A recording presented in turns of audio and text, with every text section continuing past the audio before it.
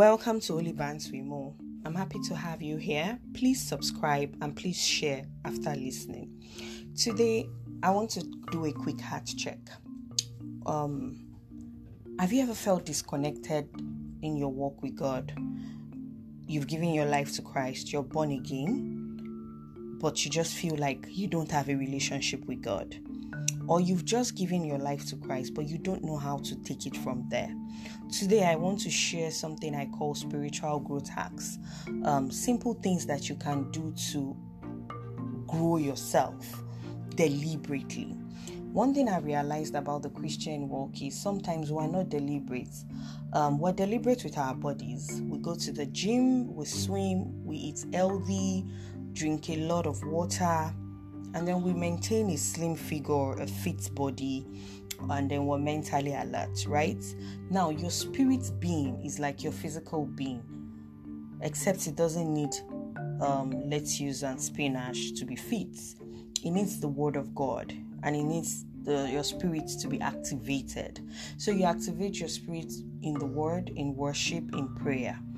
So I'm going to say the first thing is you've given your life to Christ. Yes, you're saved once and for all.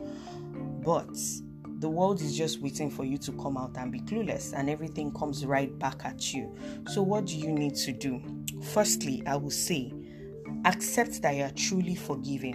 One of the biggest tools of the enemy is shame and guilt. Shame and guilt.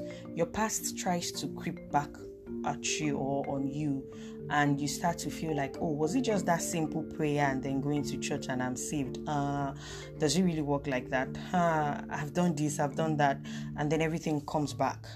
And then you feel like, oh, I'm not worthy of this love. I'm not worthy to preach. I'm not worthy to pray for people. First of all, once you are saved, you're saved. God has forgiven you. You're as clean as a newborn baby. Understand it, accept it, and walk in that love. The next thing I would say is don't stop praying. Don't stop talking to God. So I've done a message on prayer, and I will talk about another level of prayer as time goes on. But first, I want you to continue with the simple prayers. Always pray. Pray without ceasing, because you know when you meet a guy or a girl, you meet a girl, the first level of your relationship is a lot of chats. You chat a lot, you call a lot. Oh, I couldn't wait to hear your voice. Please, you can't even afford to lose that with God, no matter how deep you are. But I mean, in the beginning, you just found Jesus. Don't stop talking to him. Open your mouth and talk. Say what exactly you feel. Do not try to sound like King James or anything. Jesus is really fun, and he relates with you based on your personality anyway. So if you want to say what's up Jesus, say what's up Jesus. I'm here. I'm your daughter. I love you. Teach me to pray. Ask the Holy Spirit to help you, but please don't stop praying. Your connection with him in prayer would build you to a place of intimacy, so it is needed. So you have to spend time with him. Don't lose your excitement. Find time to pray. And you don't need to, like I said, listen to the last podcast, but you don't need to make your prayer formal always. So you can pray on your way to work. You can pray right where you are. You can pray in the bathroom, whatever works for you. Next, I will say, always whet your appetite for the things of the Lord. What are these things? I won't go into that, but what I mean is whet your appetite for prayer, for study of the word, for deep study of the word. How do you whet your appetite? So something that works for me is YouTube. YouTube works for me. How does it work? I listen to a lot of worship songs, and I listen to a lot of sermons. I am very unbiased about sermons. It's good to have a discerning spirit. It's something that you grow as you grow spiritually. But one of the first things I started to do was I was just happy to hear about Jesus as much as possible. So I was trusting that, look, when somebody holds the mic and starts to preach about Jesus, let me hear what he has to say. And then my appetite started to get wet. Oh, why is he saying this? What does this mean? What does the scripture mean? And then because I was listening to a lot of messages, I started to read the Bible more. Now, I find that a lot of people in their walk do not like to read. They don't like to read the Bible for themselves. They just want to go to church, tick the box on Sunday, and then say, I am born again. Intimacy with the Father is everything that your relationship is hinged on. You cannot know God without intimacy with Him. It's the same way you cannot know your spouse or your boyfriend, without intimacy. There's no way you will know their voice if you've not spent time with them. So you have to spend time with God and whet your appetite for things that would encourage you to spend time with Him. So look for people who are already like mentors, or your pastor, or people that you look up to. Follow them and make sure and try to make your feed as clean as possible. I'm not saying go and unfollow all the things that were bubbling to you before. No, I'm just saying that the more things you take in, the more things the things you take in influence everything that comes out of you. So the more things you take in, the more things you have an appetite for, right? So if I hit a lot of carbs, for example, so my appetite is naturally inclined toward carbs, versus somebody who is very LD, who has been eating very LD for the past 7 years. They are likely to have a salad, breakfast, lunch, and dinner. Do you understand? So whet your appetite for the things of the Lord. Whet your appetite. Be deliberate about it. Listen to the podcast, listen to worship. And over time, you'll find out that you just want to lock yourself in a place and go deeper, right? The next thing I want to say is, please get an actual Bible. Get an actual physical Bible. Yes, I know you have 2 tablets, you have an iPhone. Good for you. Please get an actual Bible, one that cannot get any notifications, and start to read your Bible.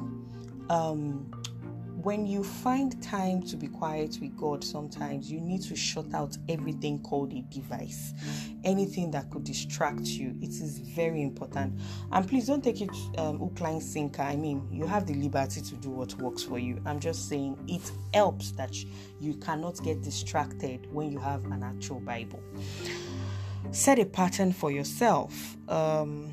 When do you want to spend time with God? Where do you want to spend time with God? For how long do you want to spend that time in a day? So set hours aside. Do you want to do it in the morning? Do you want to do it in the evening? Oh yes, you'll still continue to talk to God, I mean, as you go, because it's everywhere. But actually set a pattern aside, like time aside, that this is my quiet time.